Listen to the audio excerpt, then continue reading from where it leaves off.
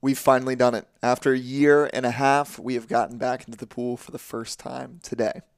This is episode 185 on letting go of expectations, how surrender doesn't always mean giving up. Welcome to Forever Athlete Radio, where together we go far. I'm your host, Corey Camp, and today we have a solo sesh on this concept of surrender. And I know what you're thinking. Athletes, we don't quit, and they sure as hell don't know the word surrender.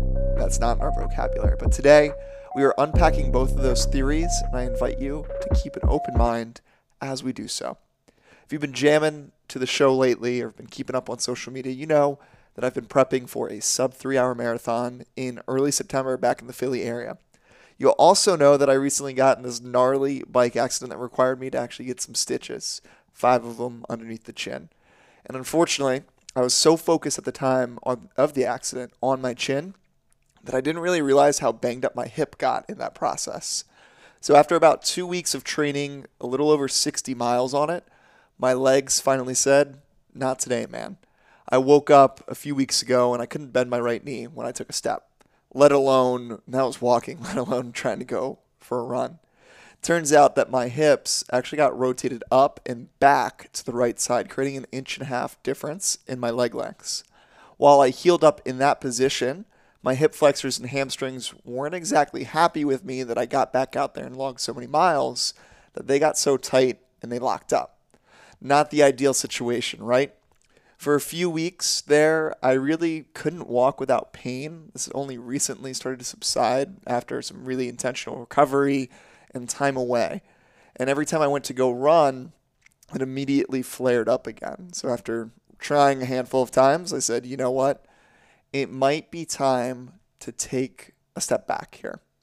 And after some deliberation with my coach, Sam Scafidi, who's actually coming on the podcast in a few weeks here that we really jam on, and sitting with my why behind this marathon as a whole, why was I doing it? Was it for a sub 3? Was it to prove anything? I really decided it really wasn't in my best interest long term to go through with the race. It was better serving me right now and in the future to pull out of this race and kind of surrender to listening to my body, the feedback that it was giving me in this moment. And even being over 5 years removed from my formal competitive swimming career, it's still hard for me to quiet that urge to just let it go rip every now and then. Fortunately, I had the perfect test actually for this.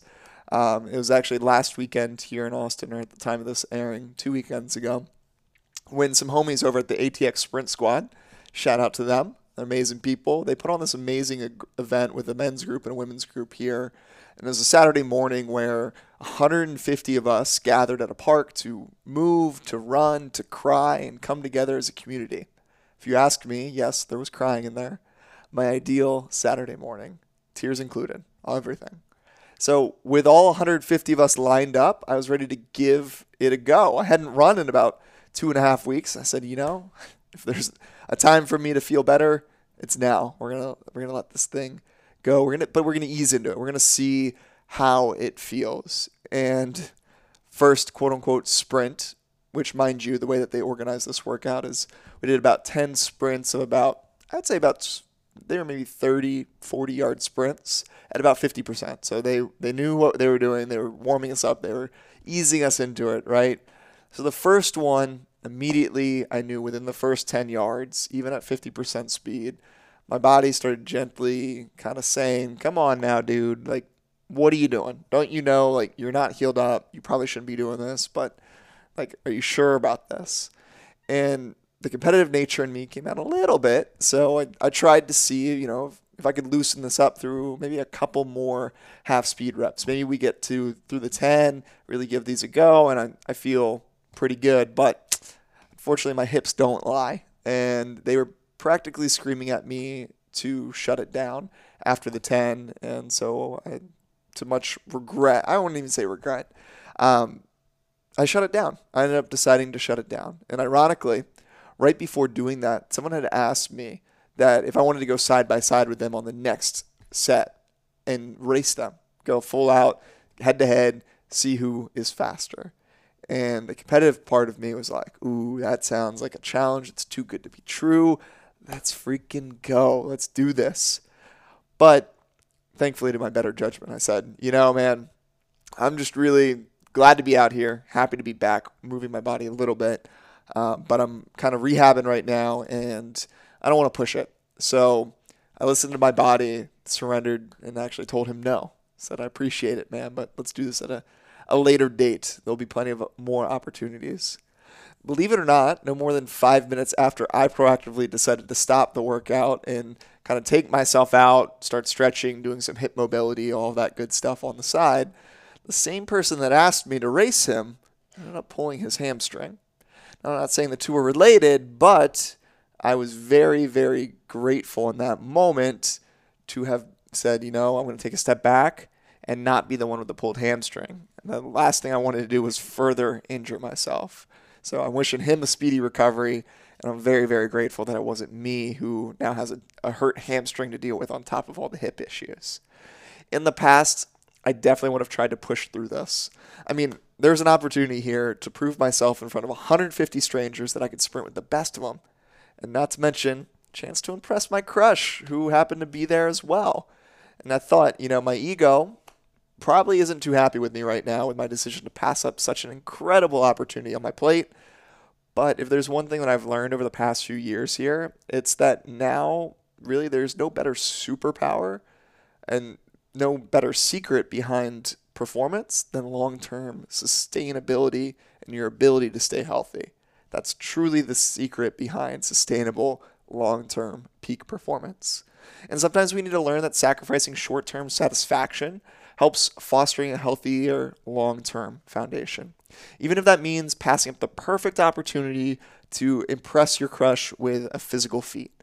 And for those fellas listening in, if that's you, if you're constantly trying to physically impress the people around you in your life, crush or not, I encourage you to find other ways to impress them that don't require you to put your body in a compromised position, because they actually mean more in the long run as well. Just a little side relationship note for you there. Surrendering to releasing your expectations is also the secret to finding flow and your groove again, whatever that looks like. If I'm being honest, it's been a mental struggle for me, really on and off, to feel the desire to want to go swim again.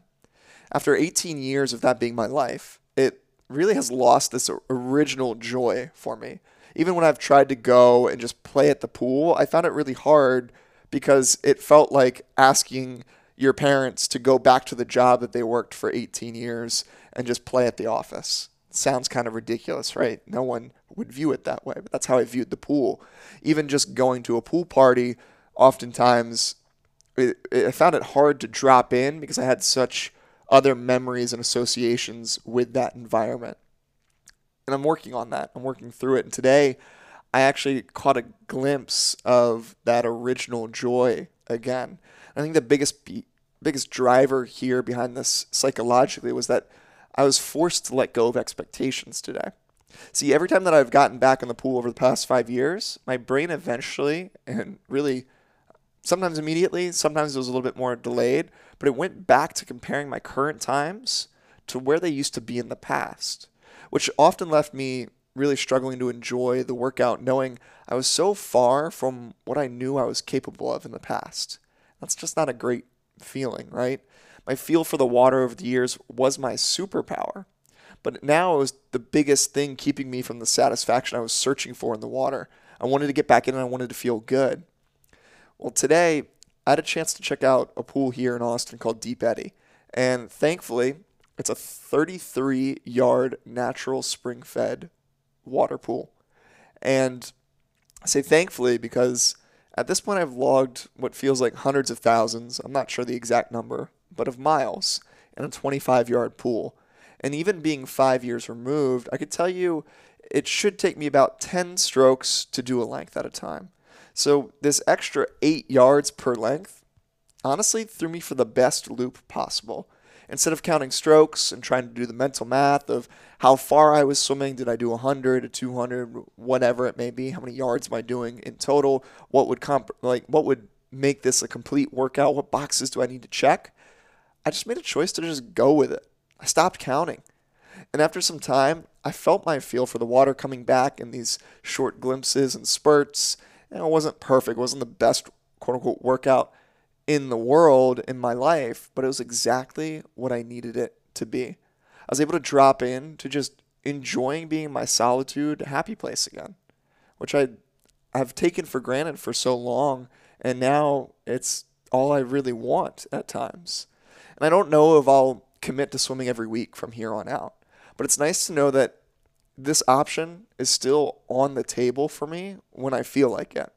So I'm just going to go with the flow and explore it and play with it and see when I'm feeling it, I can go over there, thankfully. And it's a little bit easy. It's just a short bike ride away. So I'm not going to commit to going 2 times a week, 3 times a week, whatever that may be.